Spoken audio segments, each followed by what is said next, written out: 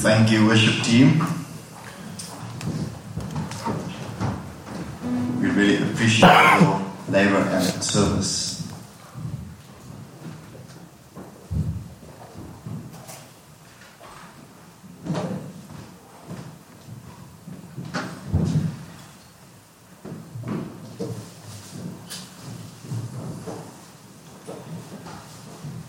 So, next week, Jacques will be preaching. Also, the week after Convergence, he'll be preaching. He'll be dealing with a specific topic. And obviously, then there's the week of Convergence in between, where we'll have an evening service at Shopgate South. So, we've been growing used to having sermon series, and that is also our intention to do it in that way, so that we grow deliberately in a specific thing over a period of time. This, however, is, at least for now, is a standalone message. So make sure to listen well, because you might not hear it again. But it will be on audio or on YouTube. It will be available, of course, afterwards. But it is a very important one that's been on my heart for a long while. In a way, it's a bit of a family talk. And I think it's important, as we become a more tight-knit community, it's important that we have to guard our relationships, that we have to build trust amongst each other, and that we have to deal with each other in our most vulnerable states, because that's what we do in church. We kind of open ourselves up in the most vulnerable parts of ourselves in this space, because we believe that's the place where one should do that. But then often that is also where we get really hurt because we do that. And so we would like to all the more to work on creating a safe space for us and our hearts.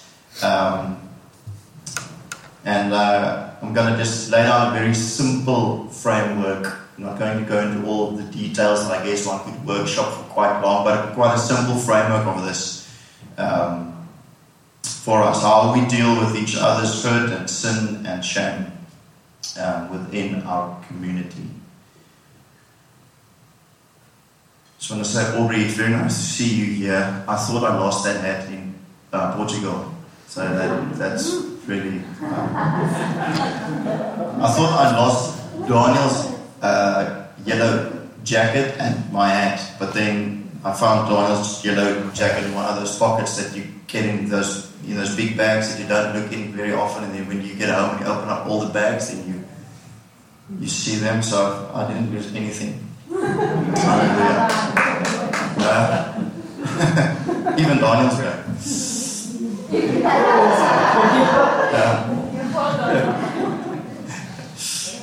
In Genesis 4 verse 9, right after Cain got angry with Abel, Cain rose up and he killed his brother, as many of you would know. And then the Lord came to Cain and said, "Where is your brother Abel?"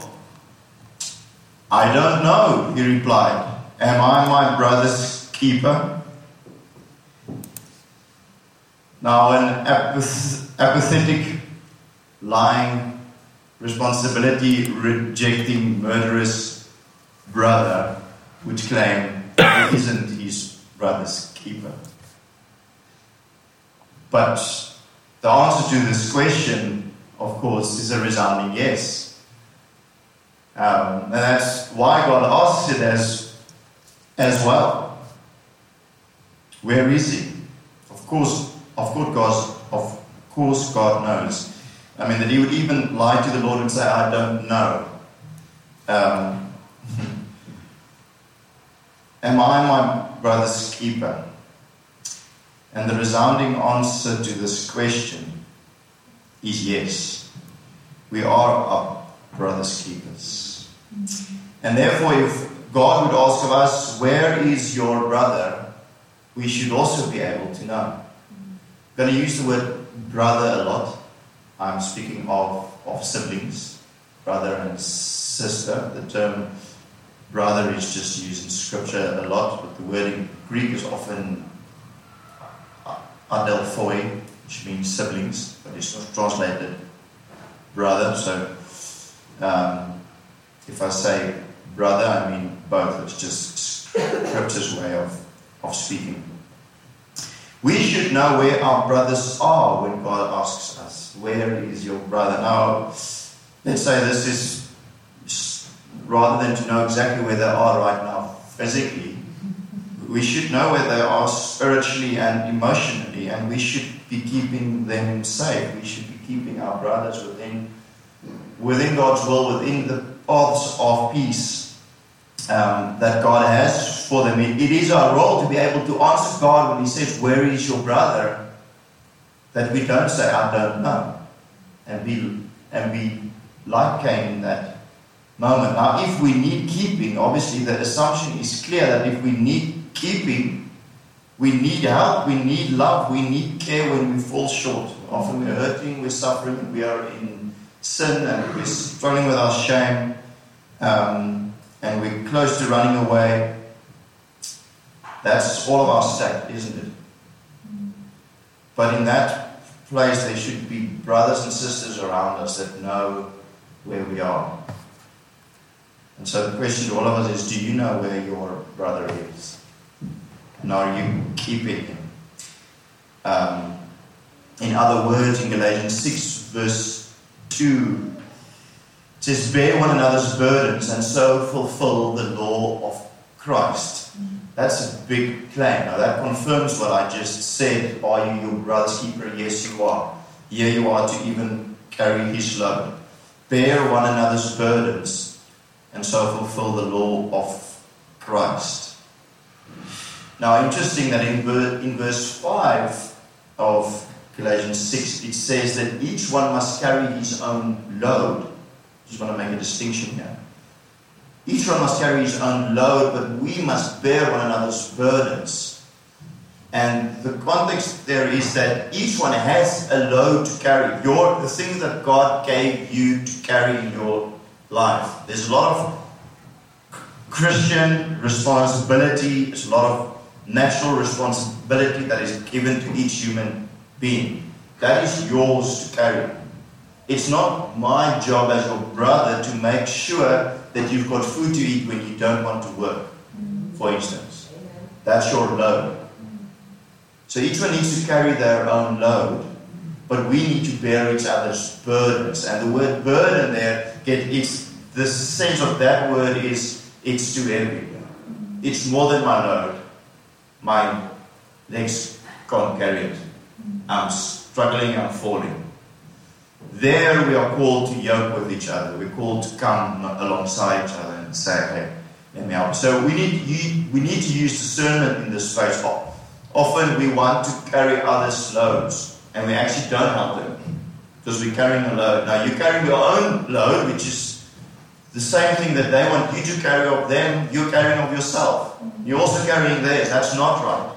So rather help them to know to carry their load, but to carry that which cripples us, our burdens. That's the law of Christ. Christ didn't come to die so that we can do whatever we want and get a free ride. We still have to carry our own load, but for the burden that we couldn't carry, He took it on the cross. And so fulfilling Christ's laws is when we do that for each other. Now you need to know where your brother is at in order for you to be able to understand when a load is overbearing and is a burden and needs to be carried. And then we need to be there to be our brother's keeper and carry each other's burdens.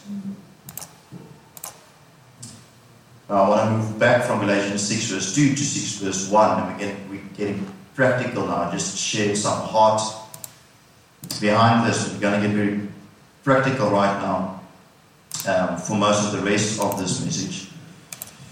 Now we just read Galatians 6 verse 2. Now we're going to read Galatians 6 verse 1, so we're kind of jumping back one.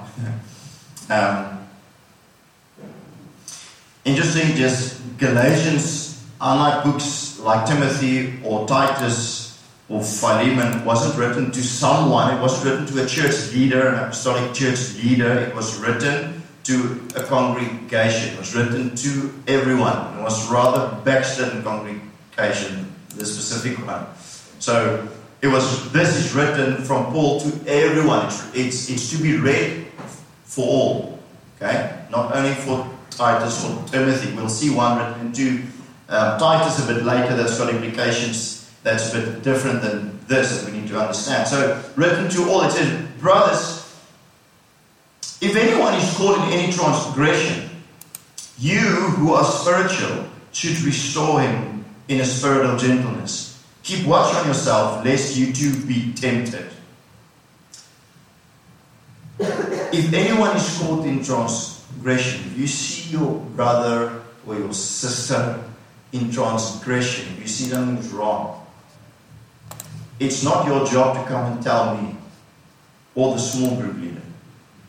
It is your biblical responsibility to restore him. You who are spiritual. You, that's all of us, brothers, that's all of us. It's not only me. It's not only whoever is a leader. You are to restore such a one in a spirit of gentleness. When we are caught in sin, and many of us are often caught in sin, and many of us are often in sin which is not caught. Isn't that so? And we're often very, very tough on someone when we hear some leader has been caught in sin. We think, oh. But then we think about Peter and about David, and we remember that God's grace is more than what we offered people. And it says that when you found someone in transgression, when you see that your brother, you saw him in town one evening and they were drunk and ruthless, your aim is to restore such a one. To restore him. That's your heart. In the spirit of judgment. Oh no, sorry. Gentleness.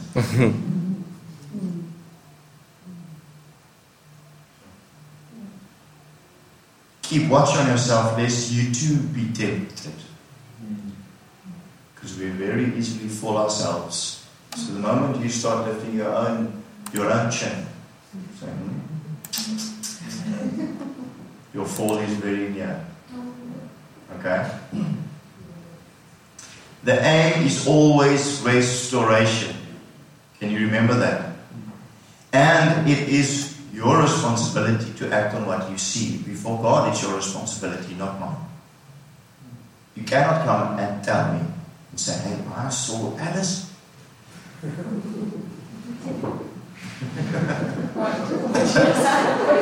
I just thought to tell you. Alice sins less than most of us.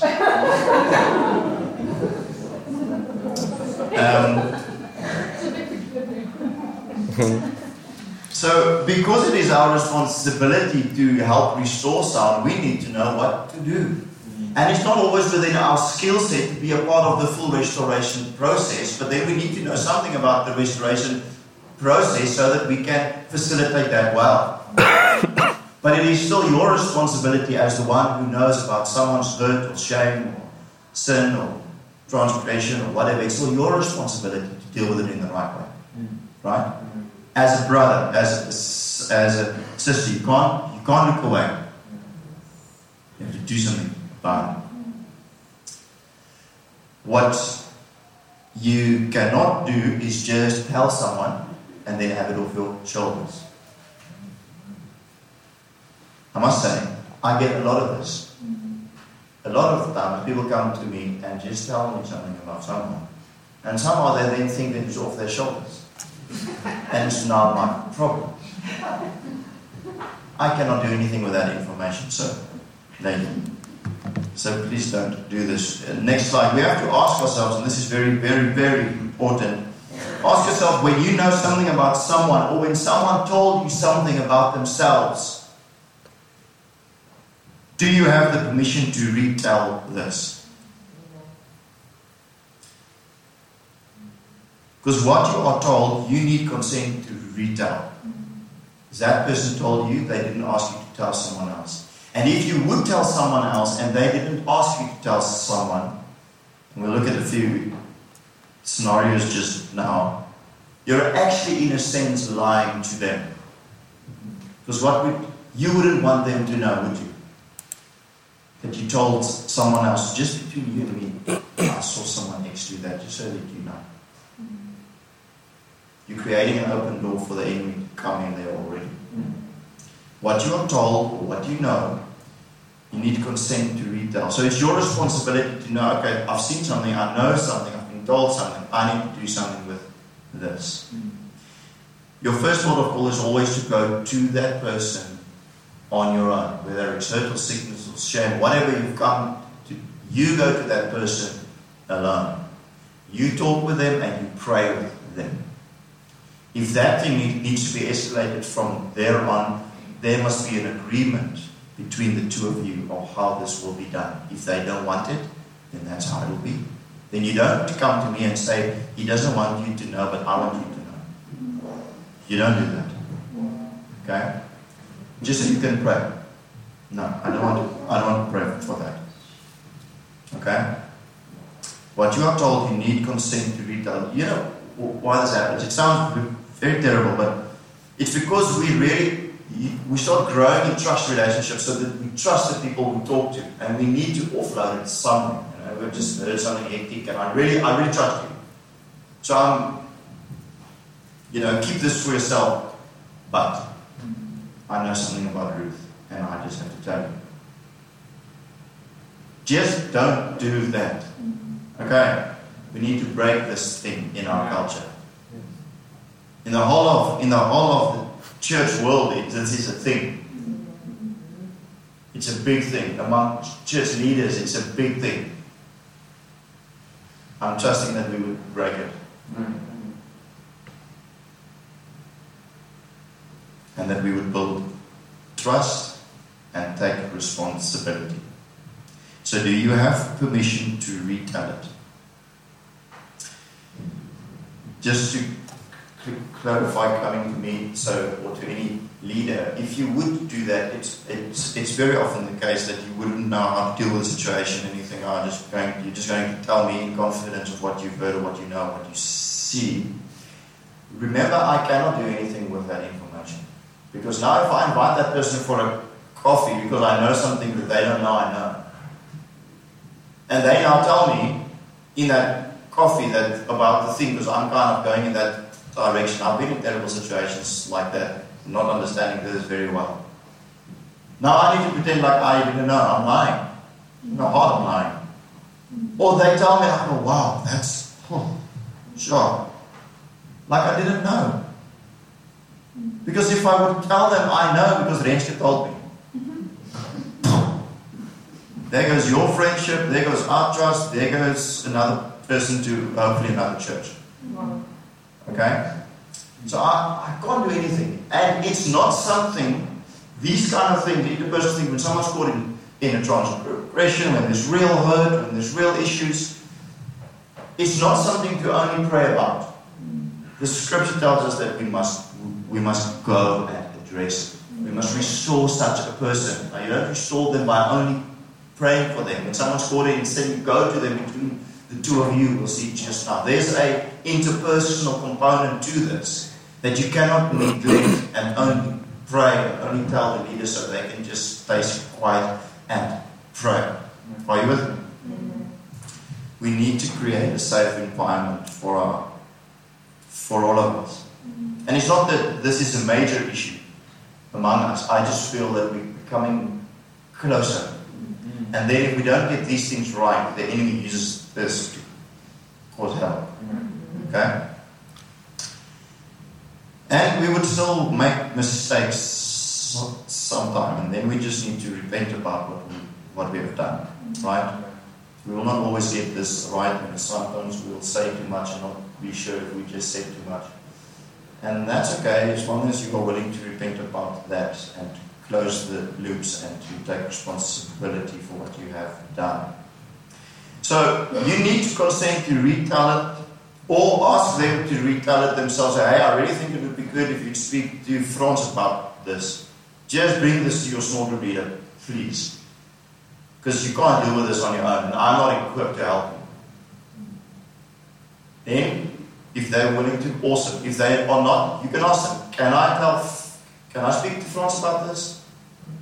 If they say no, it's no. If they say yes, it's yes.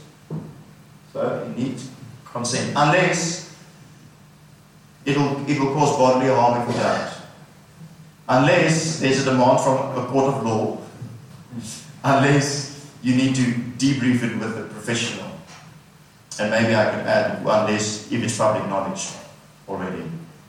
If it's publicly declared, if someone came to the front in a church service and say, I struggled with this and that sin, I want everybody to know, then you can, but still be very careful. Now go and speak to someone about what someone said, because there's assumptions and more wondering and more judging, and that's where gossip then comes in. So, but if something is public, it wouldn't be that wrong if it has to be said. But if it will cause bodily harm, so if Frans comes to me and tells me, listen, I'm going to go to New Year now with my baseball bat, and he's going to come second. I'm going to break confidentiality. I should break confidentiality, right? So that's why Deer is still, in prime condition, and Frans is sitting on the other side. Yeah. If there's a demand from a court of law, of course, then you have to speak out. And if you need to debrief with a professional, so this is what we often do with our friends. We need to debrief it with someone, so we debrief it with someone that's actually in the same community, in the same sphere, which is it's not healthy. So if you really need to debrief something, if someone told you traumatic stuff, you need to go and debrief it with a professional. You can come and ask us if you need to be placed in contact with someone, a counselor. Not all of it will cost you money. You can come into contact with someone that understands counseling, that actually counsels, and that is a safe space for you to debrief the things that you've heard and worked through. There is such a space. Even with a psychologist, if it's really hectic, I just want to say this again. I've been to a psychologist for specific irrational fears that I've had, and I know half of you have also. You can go to a psychologist without charge if you have any sort of medical aid. Okay, it's a prescribed minimum benefit, that's what they call it, right? So you don't need to have any special plan. Anyone can get access to a psychologist without charge if there's a real reason for it. So don't feel like you can't have access to professionals. You can if you have basic medical aid. If you don't and you really need, come to us and ask for help as well. Okay, so that's a little bit on confidentiality and consent, on which we could spend a lot more time. But the principle is that you don't share unless you know that you're allowed to share. So ask yourself that. Am I allowed to share? Am I allowed to retell? Have I ticked the boxes for me to be able to retell this? And have I taken up my responsibility towards my brother in this space? Maak het sin, Frans? Okay. Then just a quick note. We can speak about this for long as well, but small group confidentiality. Small group is also a very intimate space, but I would leave it to one rule for now. What is shared in the group stays in the group. Even if someone shared something that they really shouldn't have, it still stays there. It gets dealt with there. It doesn't leave the small group space. Okay? Don't tell someone what someone else said during your small group because you think, because there were other people in the small group, they don't mind having everyone know. No, the small group is supposed to be that safe place where things are contained. So what is shared in the small group stays in the small group. The same, if it has to be dealt with further, then it's your responsibility to make sure that that's done in the right way. That person is being talked to, and that a way forward is discussed with them on how to deal with a specific hurt or a specific sin or whatever it is. Okay. so that we keep those spaces safe. Now there's another beautiful process in Matthew 18 that speaks right into this, and this is a very important process for all of us to understand very well, and that summarizes many of the things that we have just said. So let me read first Matthew 18, 15 to 17. If your brother sins against you, go and tell him his fault between you and him alone. If he listens to you, you have gained your brother. But if he does not listen, take one or two others along with you, so that every charge may be established by the evidence of 2 or 3 witnesses. If he refuses to listen to them, tell it to the church.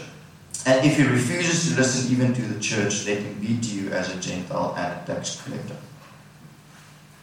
So there's a process here of dealing with a brother that's in sin. That's specifically in this instance, that's sinning against you. Now, someone can easily sin against you without necessarily only punching you. If what someone has done, or what they're saying, or what they're busy with hurts because you're seeing it, their transgression is causing hurt towards you, and you see it causing hurt or whatever, it's the same process. You become aware of something. Your first port of call, and I just broke up the scripture to get the process. This is what we do. We don't go to anyone else. We go to that person. Go to him and tell him his fault. Amplified would help us understand it's to reprove or to rebuke even. It's your job, you that know. Between you and him alone. Are you with me? Okay?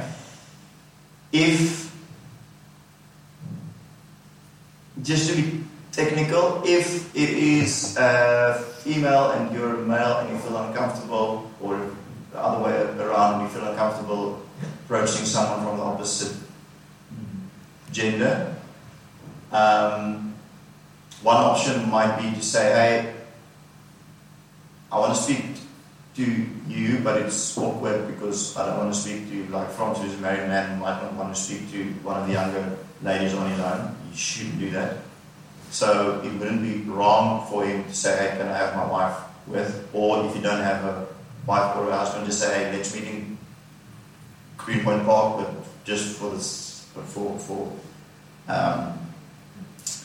this is for things to be right. Or I have a friend of mine, she's just close by.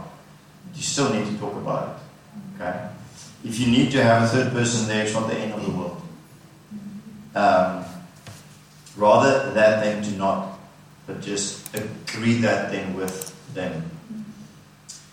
But the first step is to go to him between you and him alone. If he does not listen, you take 2 or 3. So now if he says, oh, I don't care for being drunk in public, it's part of my lifestyle. Now in the church is supposed to be holy and beautiful, and someone that doesn't want to repent of obvious sin has not been regenerated. That's the claim here. If someone has got obvious sin and they say, I don't care, we have to start asking ourselves the questions like, are they really born again? So now we're going through a process to kind of test this, because this is not small things.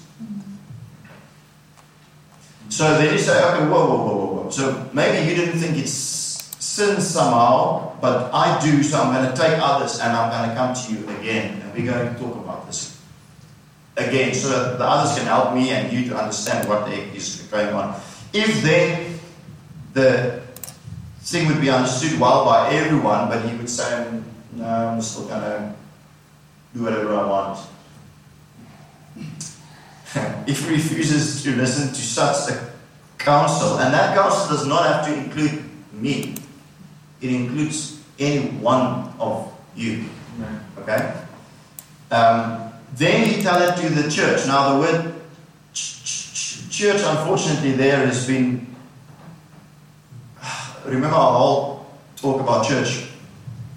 In Matthew 18, one of the first places where Jesus uses this word, this new word, this ecclesia word. Now the word church does not refer to church leaders actually at all. It refers to the assembly people gathered. So if there's been a process like this with someone that doesn't want to repent of their sin, that should be brought in front of the congregation. And then if that person still says, I don't care, then that person needs to be what we would call excommunicated. So if there's unrepentant sin in someone, and they've been through this process, then they cannot be part of the church anymore because they're defiling the body of Christ. And it's clear then, it says you must then see them as a tax collector or a Gentile. See them as an outsider. Do not see them as a born-again believer. Because Hebrews 10:26 says, if anyone therefore continues to sin deliberately, then no sacrifice for sin remains. So it is a test of the genuineness of our salvation that we are always repentant when we are caught in transgression and someone brings it to us and it's clear that the person that's born again will have the desire to acknowledge and repent.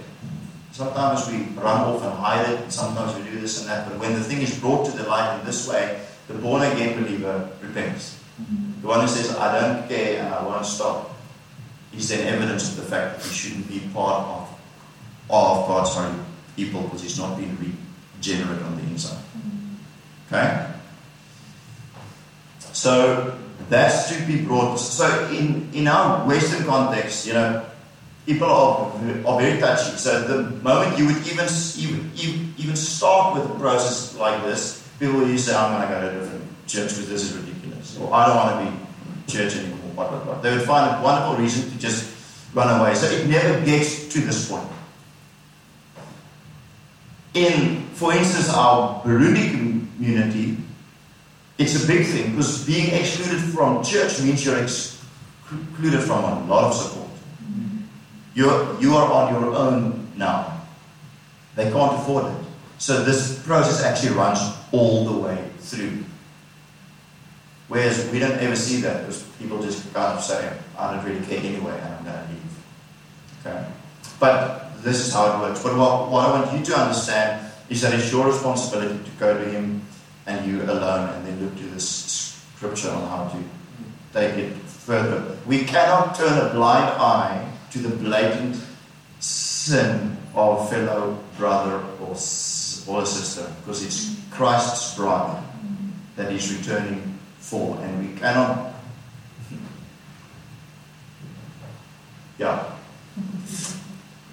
you understand that we are a church that speaks about sin and about holiness, if that's okay with you. These are important things to talk about, okay? Then there's a last category of this that I also feel to talk about, and it's when a brother or sister is causing division. So it's a different kind of sin. You still deal with it by the same process that you would in a Matthew 18 situation, that you go to someone and say, hey, what's going on? Take it from there. But it's a very important one to get into as well, because it's got a different outcome than when someone is caught in sin. So Romans 16 says, I appeal to you, brothers, to watch out for those who cause divisions and create obstacles contrary to the doctrine that you've been taught. Avoid them.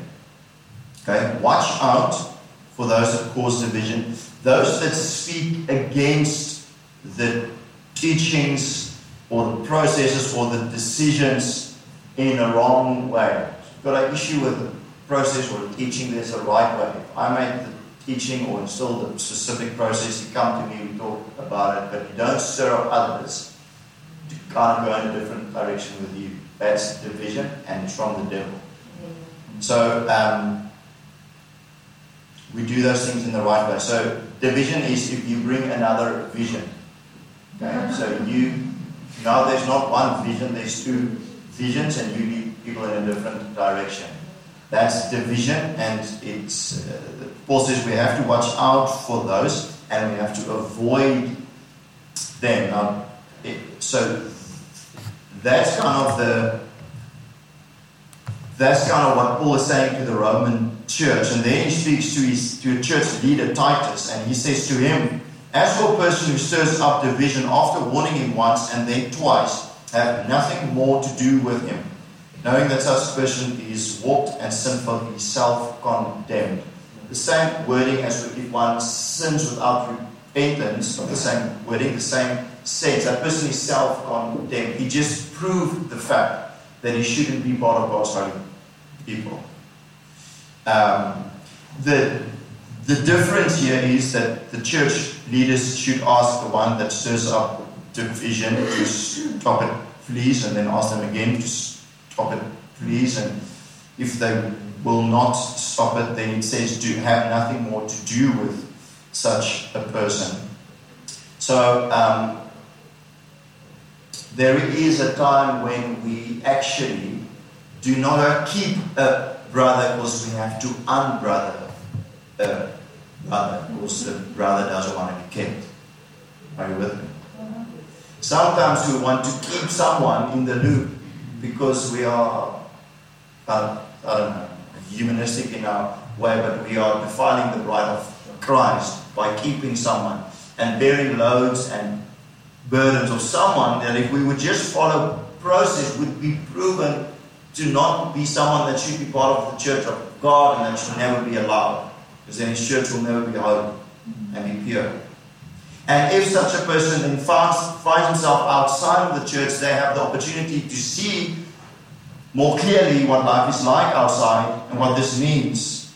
And they cannot justify themselves anymore being part of the church and living a specific way or doing things in a specific way. And it gives them a chance to come to repentance again.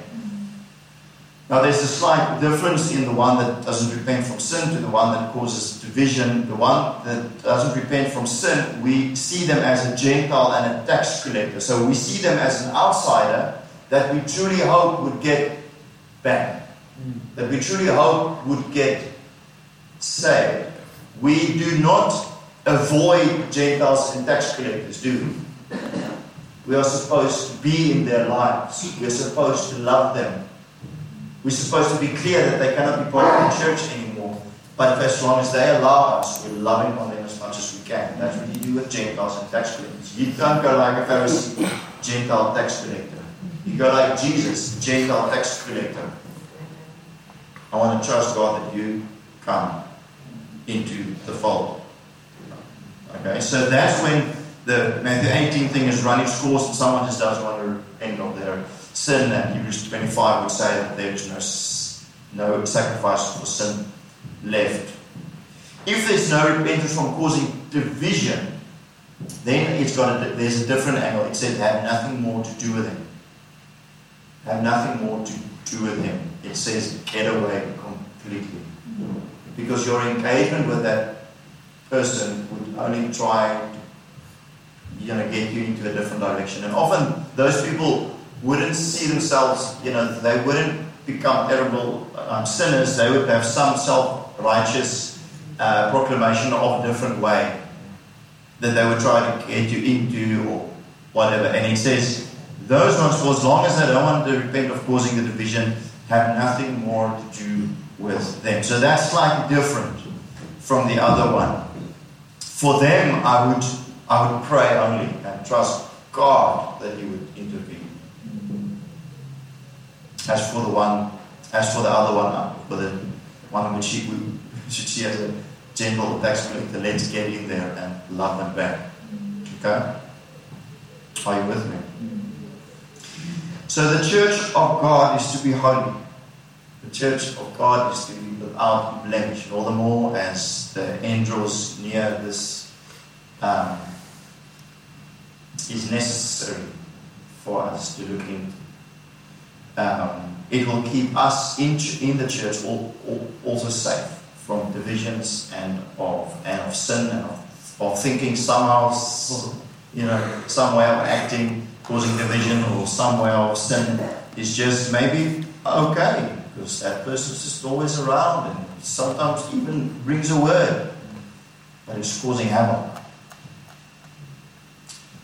And it's not making those in the church be in a safe place.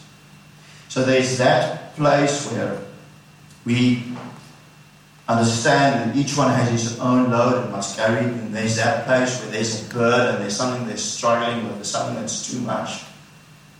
hurt, a shameful thing, a sin, we get all in, and it's your responsibility to get all in there. It's your responsibility to deal with that in confidentially. To make sure what you retell, you can retell, and that there is a process followed for restoration in confidentiality. Okay? And then our trust is that that brother or that sister will be restored. That's where we're heading. If a brother or sister refuses to be restored, then there is a very unfortunate and sad place where someone cannot be a brother or sister anymore, and we have to acknowledge that in our own hearts as well. Because they're walking away.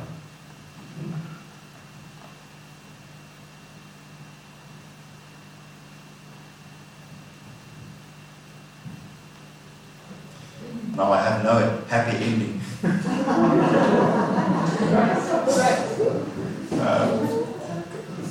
But I truly hope this would help keep us safe. It would keep the Church of God holy, and it would keep us safe. So maybe we can just turn to each other in small groups and just share some of the things that has been very real for you from this, and that you would want to just get right in your own life.